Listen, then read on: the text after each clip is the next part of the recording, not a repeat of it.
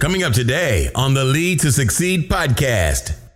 It's not to me to determine, I don't rate and rank people for how successful they should be in life. Quite the opposite. I want to enable them to explore their own potential so they decide. I don't get to answer. I'll advise, I'll coach, I'll say, well, have you thought about this or thought about that? The question is, what works for you? So I want to help you get on your journey, whatever that may be. Do you want to learn the tricks that top leaders use to get the most out of themselves and their teams? Well, Naftali Hoff is here to help. Lead to Succeed picks the brains of top leaders to learn about their challenges, insights, and best practices. Here's Naftali. Hello, Lead to Succeed Nation. It's Naftali Hoff, and welcome to Lead to Succeed, episode 95. Today, I have the pleasure of speaking with Bruce Werner. Bruce is the managing director of Kona Advisors, LLC, which provides governance and owner advisory services to middle market businesses. His range of assignments has included governance, strategy, finance, M&A, workout, succession planning, and all facets of family business consulting. Mr. Werner is an experienced outside director, having served on numerous boards during periods of growth, restructuring, and crisis management. He writes and speaks, on governance issues impacting the middle market. Bruce, glad to have you on the show today. Good morning. Thank you for having me. Oh, it's my pleasure. And I'm definitely excited about this conversation. Not only are we both authors, but we both have a connection in Henry DeVries, who was kind enough to allow or help both of us, I believe, bring our books to market. So always nice to have that connection as well. And we have the connection of the fact that I spent 12 years living in Chicago, and you are in the northern suburbs of Chicago. And I think we both actually were born in New York City. So multiple connection points here, Bruce. And I'm certainly looking forward to getting to know you better. And specifically, I'd like to talk about your advisory services. You know, what is it? Who do you serve and how do you do it? Thank you very much. So my target market are privately owned businesses, typically between 10 and 100 million revenue. I certainly work with businesses much larger and smaller, but that's where most of the activity is. And what I found out over the years is most company owners know how to run their business. They know how to make money, deal with the everyday, but when there is something new that they haven't experienced before, they get stuck.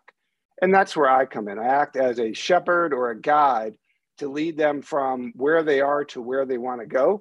Quite simply, I say, where are you today? That's point A. Let's define that.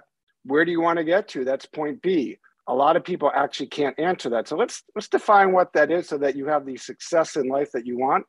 Once we know A and B, I can build you a road from one to the other.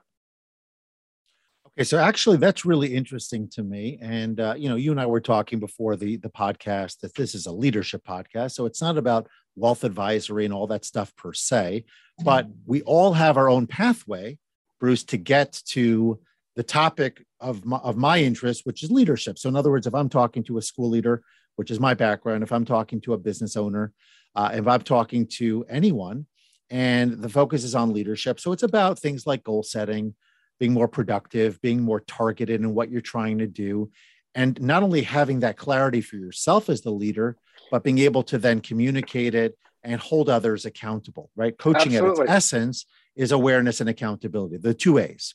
So let's talk about yours for a second, because what you're talking about almost sounds exactly like what I would be doing as well, maybe with a different type of client, but the same type of process. So in other words, where are you? Where do you want to go? What are your steps?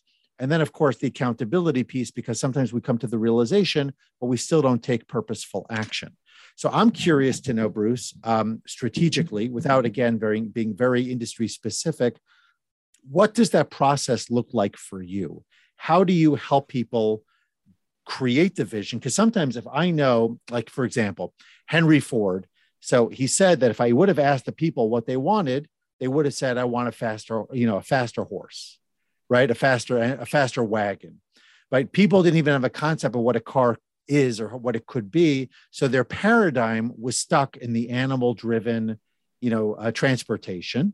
And so just a faster version of that. So sometimes people are saying like, well, I just want to be wealthier than where I am right now. And maybe where they are right now is they're moving from money from one pocket to the other. They're just maybe squirreling away a little bit of extra, but they're not necessarily living a life of true financial freedom, of true affluence. So how, number one, it's a matter of helping them create a vision, I guess, and then walking them through that. Now, I've talked a lot in getting to this point, so I'll be quiet, but I'd love to hear more about your process. So one of the phrases I use often is, I like to keep things simple. So let's start with the answer and work backwards from there. And what that means is really, where do you want to end up? Most people struggle with that. So the work starts with a series of back and forth questions, challenging their assumptions, challenging them to understand the capabilities, and exploring first, what is actually possible? Are you dreaming appropriately? Are you a phrase we commonly use? I do a lot of work in family business. Is there is a difference between working in the business and on the business. Most business owners spend 95% of the time working in the business. Do I have enough inventory? How do I price it? I need to hire somebody. And very little time of on the business. The business is an asset of the family. And even if you're a private owner, non-family business, it's a major asset. It's not a child. What do you want this asset to do for you? And most folks, it's like, hey, I want to make a certain amount of money so I can retire and have a house in Florida, which is fine. But my question is, no. It's not about making money. It's about how much time you have on this planet. That's the most, time is the most precious thing we have. You cannot make more of it. You can make more money. So given that whatever time you have, how do you want to use it? And that kind of, for most folks, they go, oh, let's step back and talk. Let's think a little deeper. Good. Now I have your attention. What really makes you happy? What do you really care about? Is it your kids, your community? You want to do nonprofit work? What is it so that at the end of your life, you can say, I have no regrets. I did the things to achieve my life goals as a human, and the business was a vehicle to allow me to do that. That is a much harder challenge than saying, I want to make X or Y dollars. I want to have a Ferrari or the usual stuff, because there's a lot of data that business owners spend their whole life working. They work 70, 80 hours a week. They say, oh, I'll retire, I'll buy possessions, and I'll be happy. And in fact, it almost never works out that way. Too many people work, they sell their business, they get a pile of money, and they're miserable for the rest of their life because they no longer have purpose. Their goal was to get to a place that was undefined. And when they get there, they're lost. And to me, that's just a shame. So how do we make it so that your time on earth is good? And no religious context or overtone, it's just biological fact. How do we make it so that you feel good about it and you get something done and you're proud of what you've accomplished? That's a much harder aspiration than making money. Yeah, I'll tell you why I like your answer. First of all, there were like at least 3 themes that we probably should be unpacking. You had talked about you at the beginning. You were sort of in the goal setting component of it and setting what we might call not reasonable, but really sort of challenging their expectations on what's possible. And to me, that's a very gray area, because maybe you could say that everybody could be an Elon Musk or everybody could be a whatever. And so how do you determine? I'm sort of layering this and then we can unpack it. I'm curious to know where you draw the line between what people will sort of conservatively devolve down to, as opposed to what are those higher aspirations and how do you find the sweet spot? You talked about setting goals that are more about purpose and more about the life you want to live, as opposed to, let's say, a certain financial amount or some other, let's call it metric per se. And then you talked about the idea of bringing a person happiness, and the two, of course, are related. Almost like begin with the end in mind, right? Sort of like the Stephen Covey concept, right? And we have this. I know I have it in the Jewish faith, and I believe other faiths have something similar, where you believe that there's a goal in all of it, and sort of you're trying to reverse engineer your outcomes in order to get there. And there's this other book that I started listening to. I forget the author because I just started it, but it's called basically I forget what it is, but he talks about the get and the gain. No, the gain and the gap. The give and the get. Not the give and the get. It's like the gain and the gap. And the basic idea there, and we'll have to, I know I'm sort of rambling, so we'll have to come back and take each of these separately. But the idea in that last point, because it's very sort of top of mind for me, is that we spend so much time thinking about the gap, so much time thinking about what we don't have, so much time thinking about what we haven't accomplished, that we don't appreciate the gain. And I felt this way, for example, when my book came out. I'd worked towards it so hard and I finally got it. And it's like, now what? I worked so hard for my doctorate and I finally got it. Now what? And it's the idea of appreciating the journey, not just the destination. It's about appreciating the fact that 9 years ago, I was a school leader in transition and I had no idea what I was going to be. And I started hanging shingles and I decided I was going to move into the space called coaching, but I still didn't have clarity about what that even was. And someone said, go get a doctorate. And somebody said, do this. And I was kind of like following advice a little blindly, not really knowing what I was fully getting into. And even though I'm not necessarily arrived, I don't know if we ever have, but I feel like if I don't stop and say, wow, look at all I've accomplished in that period of time, I could get really down on myself because I'm constantly focusing on what I don't have rather than what I do. So I know I threw a lot at you, but it really was your ideas. And I was kind of like trying to unpack them so that we could go deeper with them. Feel free to take any of them and kind of run with it and tell me where your thoughts are. So let's lay out a few things. So there's only one Elon Musk, love him or hate him. Your first question was, well, how does an individual, a client, assess like what their maximum opportunity is? It's not to me to determine. I don't rate and rank people for how successful they should be in life. Quite the opposite. I want to enable them to explore their own potential so they decide. I don't get to answer.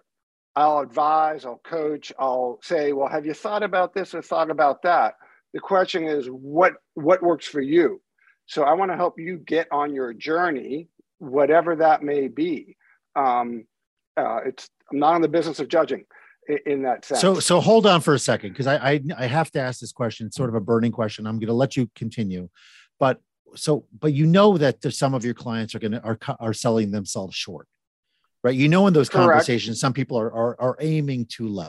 That's my comment. Go ahead and respond. For sure. We're humans. We're flawed. The challenge for me is when you're in that moment of sensitivity and delicacy and frailty, the challenge to me is, well, so what do you do to help them and do no harm? Like children, I want to push them to be better, but there's no benefit to setting an unrealistic expectation or giving them the idea they can do something which is clearly well beyond their capability. That does not help them. Can I move them a little bit beyond their reach, what we used to call stretch goals? Can I give them some enthusiasm and self-confidence to try a little harder? That's success. For all of us, it's not just our capabilities. We are both a victim of our circumstance and able to take care of whatever opportunity happens to come to us. That's just life. And that's why I always come back to Darwin. Everyone thinks Darwin said survival of the fittest. He actually never said it. What he really said is survival of the most adaptable.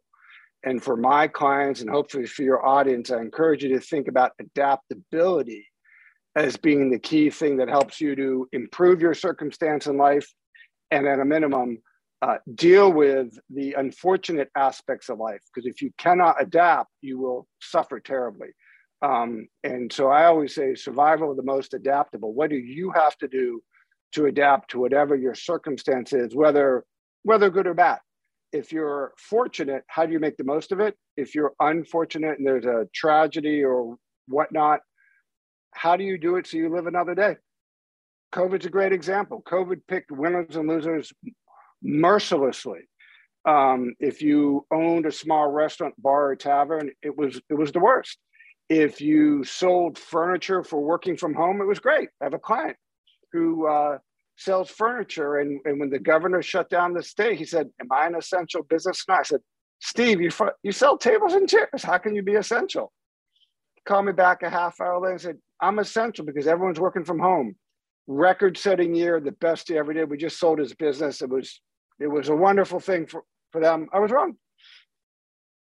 So let's talk about adaptability and how you help people sort of navigate through that, because, COVID is obviously a huge one and affected a massive swath of individuals on a variety of levels, really the whole world. Sometimes adaptability is much more personal and individualized and doesn't necessarily involve big government. It doesn't necessarily involve, bailouts and PPP and all this kind of stuff. So individuals are, I dealt with a career transition, again, moved from school leadership we've all into had coaching, and there's a similarity between the two. It's not like I went from school leadership to becoming an artist. Coaching does draw from many of the skills I had already developed, the leadership emphasis, all of that. How do you help people be adaptable, both in terms of life in general and specifically as it relates to their financial strategies? So, I'll share a personal story. After I finished graduate school, I went to work for a startup company. A year or two later, we went public, and I was 25 years old, thought I was pretty hot stuff. And a few buddies and I started a computer company, and we went and raised money and, thought we were going to be the next Steve Jobs. Well, in October of '87, the financial markets crashed, the worst since 1929, and people literally didn't know what tomorrow was. It made 2008 look like a walk in the park, frankly. And we went broke. And I had never been prepared for it. I had $1,988.50 in the bank and tens of thousands of dollars of debt and had no clue what to do. And so it was my first lesson in learning to adapt. I couldn't talk my way out of it, couldn't write a check. There was no one to ask for money. And the hardest part of adapting is making the decision of, I need to make changes I would previously not consider. Things that weren't in my brain are now all that matters. It's a combination of mental flexibility and mental discipline to consider that which was not considerable. That's the hard part.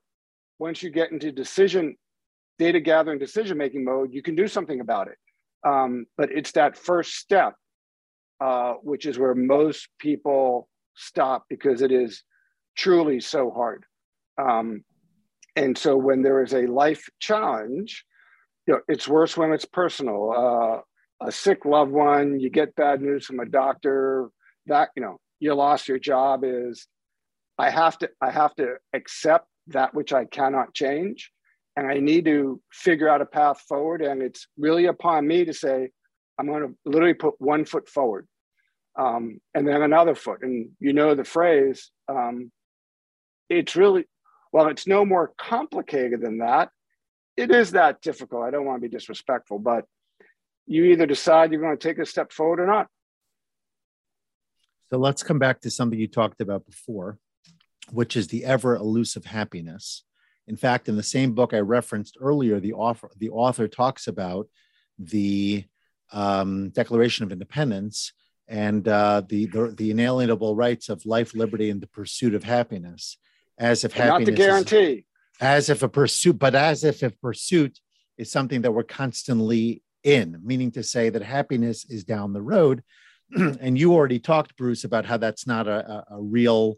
It's not a realistic expectation. It's not like we work X number of years and then I'll be happy, right? Happiness has to be something that I think has to be defined, or we have to have a direction, but simultaneously, I believe very strongly that happiness has to fill us all the time, because there is no device, there is no gadget, there is no place that magically sprinkles happiness fairy dust upon us, regardless of what Disney wants to say, and all of that.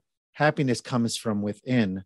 So on the one hand, that's a truism. I don't need a financial advisor to tell me that.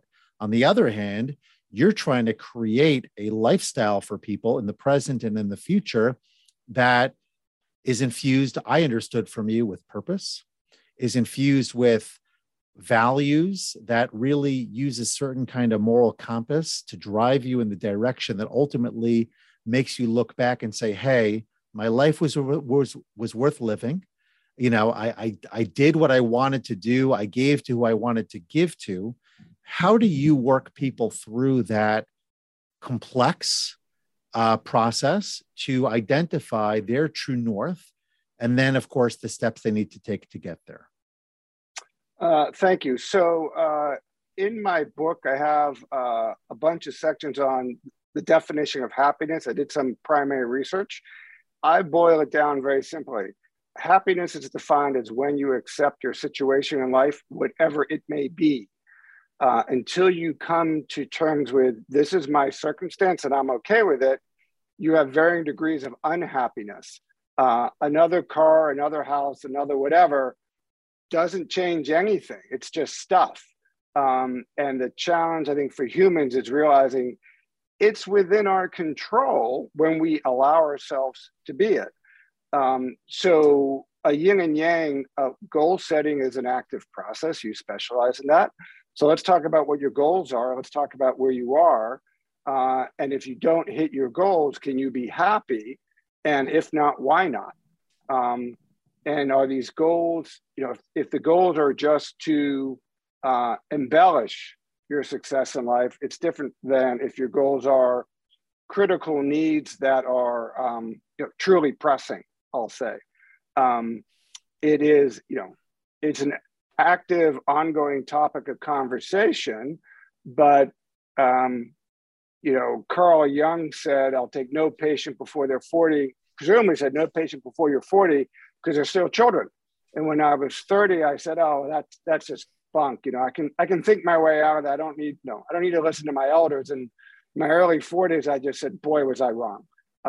Some things are just a function of time and maturity. We see it in literature and movies and all that stuff about the grizzled old man or woman. And certainly I am guilty of the foolish things of youth. And as I age, have come to realize, there's some things just take time. You cannot rush things because it takes 10 or 20 years to figure them out. And that's part of the human condition. I mean, that's part of our tradition. And certainly the idea that there's what to look up to. I mean, I'll be I'm very comfortable sort of referencing different parts of that. The Torah, the Bible makes very clear to stand up and revere elders. Respect your elders. There's a respect for elders. There's a need to understand that life has value. Second or third commandment. Even if that elder is not a sage, just the idea of living life draws out certain experiences, and we develop. I'm in the same boat as you. In my 30s, I was a young emerging leader. I was a hotshot in my own head. I believed the press. I got myself into certain boatloads of trouble as a result of maybe being a little bit too change oriented, right? Trying to achieve certain things, trying to be quick to the outcome and satisfy certain constituents, and not necessarily being able to be patient and play it out. And you mentioned another point, Bruce, which I think is critical, and it's part again about rabbinic tradition, the idea of Ezehu Ashir, who's really wealthy, Hasameach Bechalko, somebody who is satisfied and happy with his lot. Now, that doesn't mean that you can't aspire for more financially. It doesn't mean that you can't aspire for more in other areas. At the same time, it's never the stuff, like you said, that's going to make us happy. It's our relationship with the stuff.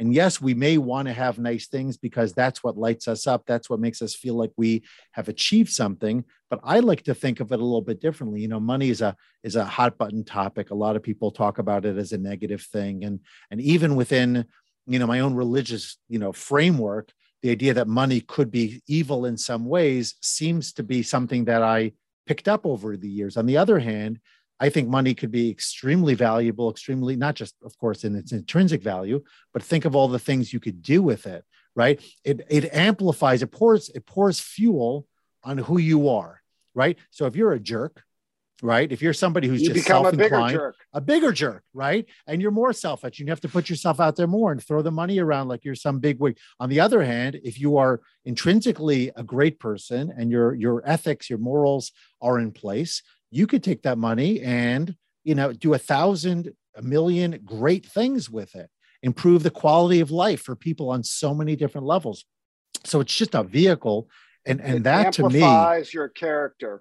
Yeah. And that brings you back to that happiness point, because if you are ultimately creating a situation where you're after something because what it's going to do for your family, how it's going to set them up for success, how it's going to set up your community with another school, another place of worship, another library or place of fine arts, or whatever you might do to make life for others better. I mean, who wouldn't want that, and who wouldn't feel like filled really through that process? Yeah, I mean, you can spend, to be contemporary, you can spend $1 million to help the victims of the war in Ukraine. Separate from politics, people are suffering. Or you can spend $1 million, get your name in a newspaper to say you're a great guy. It's the same $1 million, right? It's just a tool. The question is, how do you use it? I have a different question for you. It was something that intrigued me when I saw your bio. And I will tell you, as a former nonprofit leader, this issue of governance was a big deal, because nonprofits oftentimes are run by people who are well-intentioned, but don't necessarily have understanding of what the nonprofit is all about. Education is a great example, right? A lot of independent schools, the people are not, for the most part, educators. They're business people, community people who are just looking to help. But sometimes that lack of knowledge affects their governance in interesting ways. And of course, you're dealing with it primarily, if I understood correctly, on the business side.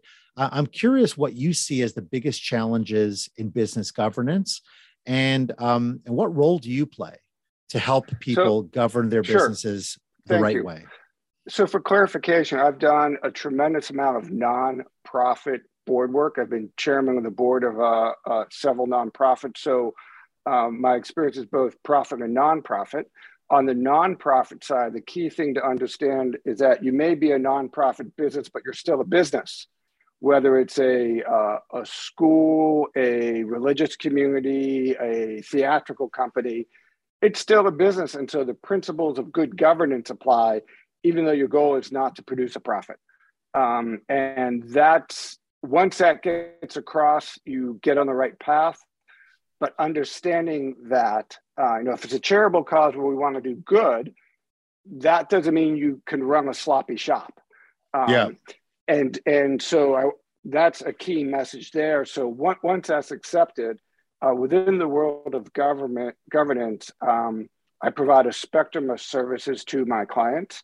I am frequently hired to design and form boards of directors and boards of advisors for privately owned and family businesses. And there's a whole process about how is that done.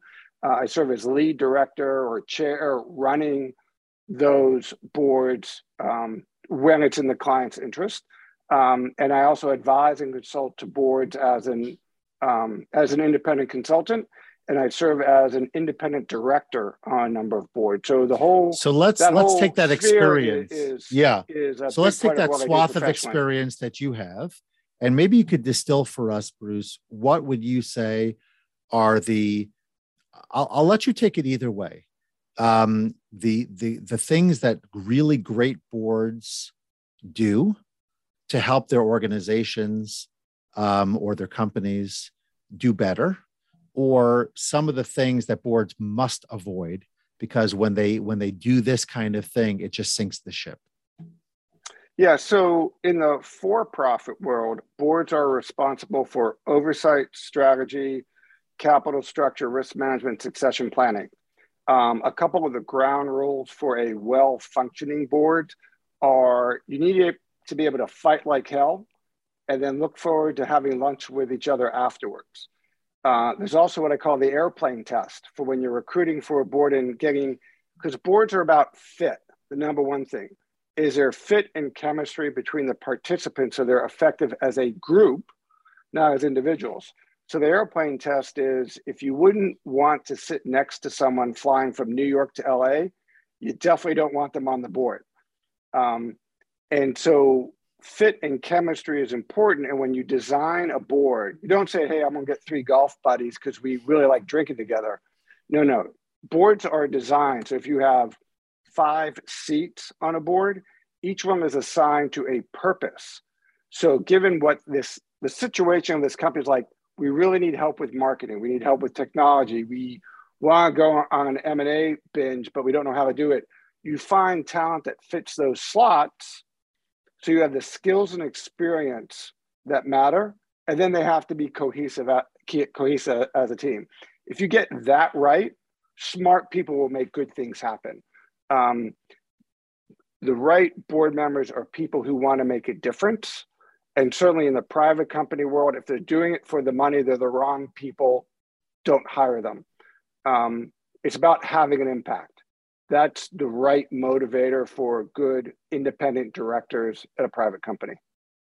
Yeah. So if you're talking about mix and fit and how it all comes together and the people are really the most important, I'm very intrigued because I've never been part of or certainly operated a family business. And I kind of wonder what it's like. I have somebody within my family that does work for me, and you kind of wonder what it's like for people who are, related in some way, who share a business. Maybe they inherited it from the founder, whatever that looks like. And so I would imagine, you can't be overly selective, at least as it relates to the family members. How do you help family businesses understand this piece of it? And what advice do you provide them when there are complications that obviously aren't the kinds of things where when you close the door, you're out of the office, you go back home and you're not related, you're not connected. These are people who might see each other at social events and of course have this sense of a family. How do you help people navigate that? So the key things with family business are being forthright and communicating. Business is business. The challenges of business are only complicated by the emotional connection. And the simplest way of putting it in a non-family business, people have a choice. They can leave. You'll never see them again. That is never true with family. No matter Correct. what happens, you're still family, even if you don't talk to them for 40 years. The key thing within the family context is you really need to have some rules, and rules should have consequences. So, well-run families have family governance, which is separate and different from the business governance. They'll have a family constitution that says, here's the rules which say qualifications to come into the business. Here's our decision on how do we pay family members and what's our expectation of your contribution. Here's behaviors which we will not tolerate because typically we have a higher standard for family members because everyone's looking at us. And on. These are well-traveled paths. We'll have a family assembly, which is all the family members working and non-working to educate them on what is this business that we own? What are the issues? What does it mean to you and your children? Which is separate from a family council where the family as non-management owners say, here's what we expect the business. We want a certain dividend. We want to sell. We don't want to sell. We want to grow. We don't want to sell certain types of products. Where they communicate to the people who run the business, here's what you're supposed to do with it. Same as in a public company. So if you're putting structures in place to deal with conflict, it's a lot easier to manage with. Unfortunately, a lot of families, especially in smaller businesses, the way they deal with conflict is pretending like it doesn't exist and not talking about it. So there's, a herd of elephants in the room, but everyone's smiling and saying, oh yeah, everything's fine.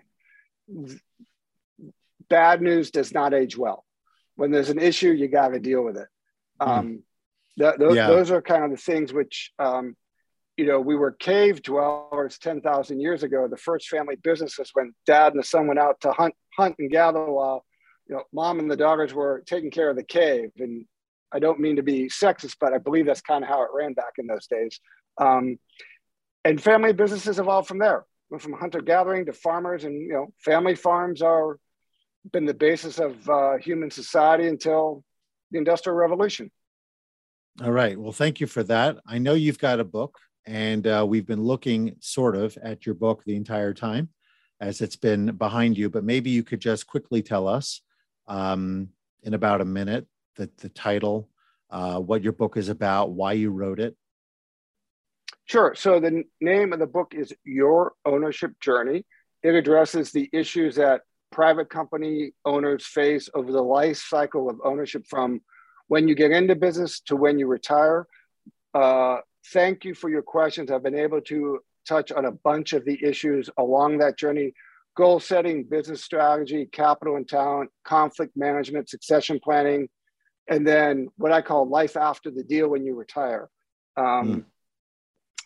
We hit number 5 on Amazon this week, so very happy for congratulations. Mazel tov. Thank you. Available at brucewerner.com, Amazon, Apple, Barnes & Noble, Kindle, softback, hardback, audiobook, all the usual book stuff. Thank you for allowing me to discuss it. Sure. And then finally, this segment always has to end. It sounds like on a down note, but it really is uplifting. The biggest mistake you ever made, Bruce, could be personal, could be professional, and how you got out of it, what you've learned from it. Well, there's a long list of candidates there. We only have time for one. I'll